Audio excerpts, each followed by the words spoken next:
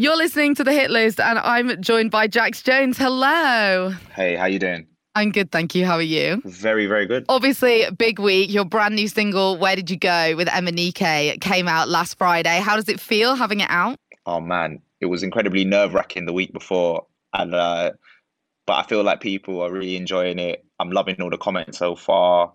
So yeah, it feels good. Well, how did this song kind of come about? Like, did you have MNEK in your mind from the beginning, or did it kind of come halfway through you were writing the song? Well, during lockdown, I was listening to a lot of like Eurodance from the 90s. Think Hadaway, What Is Love, that kind of stuff. And then the 2000s reinterpretation of it with Akon, Beautiful, pretty indulgent and cheesy, but I just wanted music that was making me happy during lockdown.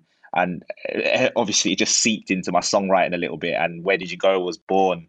And it's quite a tough song to sing because it's got a big vocal in it, as well as kind of more technical R&B moments. So MNEK felt like the perfect choice, got an amazing voice. So it brought the vision to life. I'm so happy with the result. Yeah, it sounds absolutely amazing. And like you say, I think it's kind of got that, there is that kind of cheesiness in noughties and 90s Eurodance, but it is joyous. And I think you've kind of capitalised on that really well.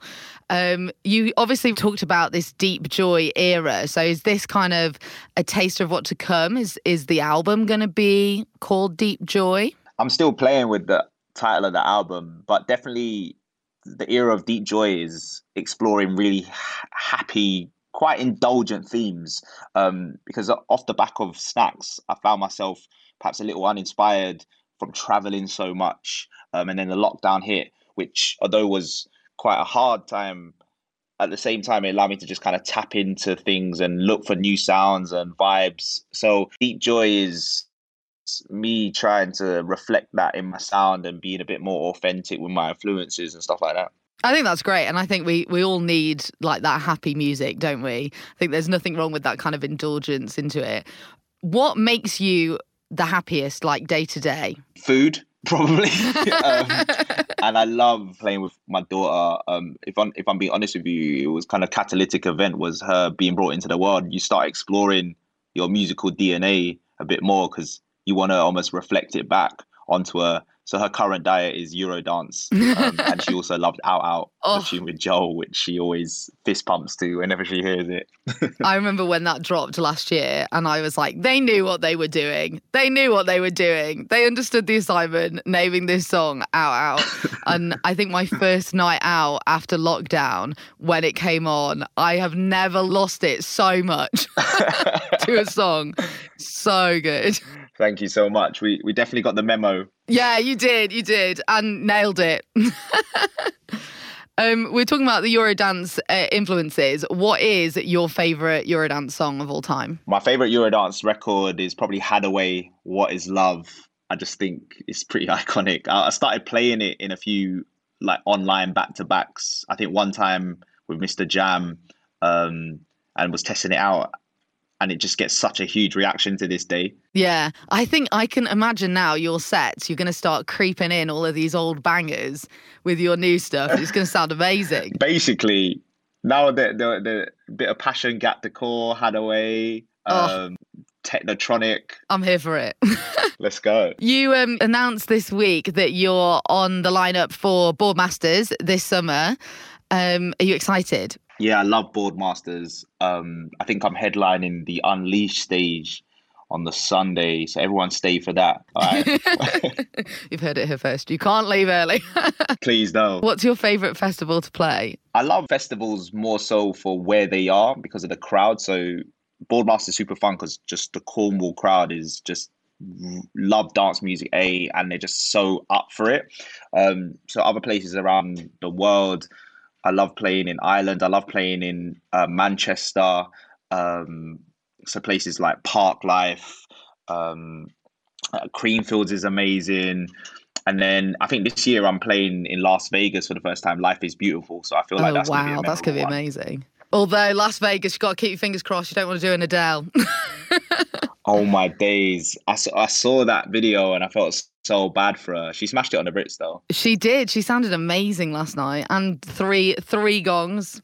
I know. It's always tough with the Brits, like for acts when they're in categories with iconic acts like Adele, it's, I don't know, you kind of feel like, well, I was the Brits loser tonight. Do you know what I mean? I do feel bad. This year was pretty tough competition, wasn't it? The return of Adele and Ed Sheeran. I know. Probably got a nomination like, yeah, I'm nominated for the Brits. Oh, I'm against Adele.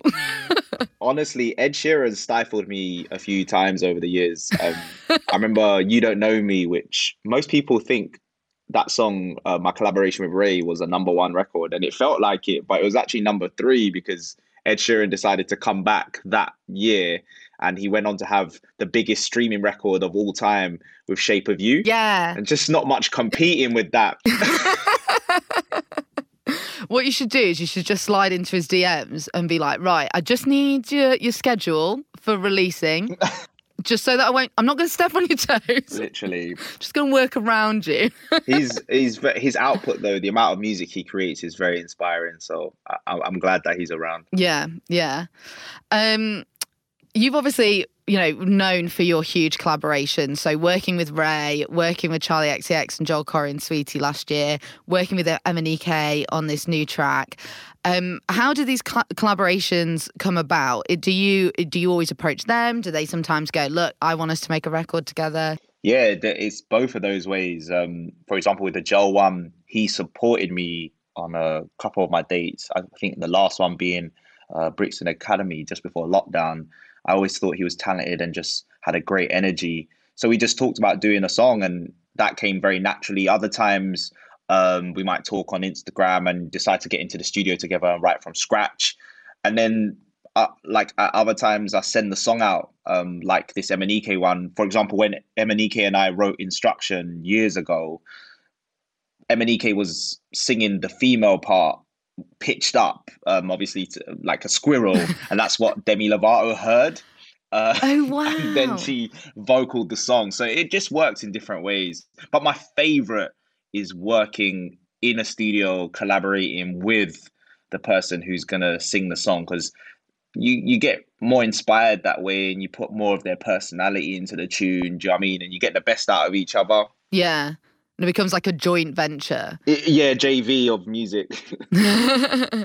Who would your dream collaboration be? Oh, wow. My dream collaboration would be, at the moment, The Weeknd. I just think his voice is sublime. And I love the path that he's on, which I'm kind of on this throwback vibe as well. Yeah, his new album, absolutely incredible. But apparently he's going to do a trilogy. It's part of a trilogy. So you should just give him a call and be like, hey, I'm ready if you're ready. I know, right? The Swedish House Mafia have kind of jumped in already. I feel like I need to just go and live out in the States and just party with everyone for a bit and see what happens. Just bring my studio with me. Yeah. For sure. I think that would sound amazing. Yeah, it would be sick. Last November, you did a song for the Pokemon 25 album. What was that experience like?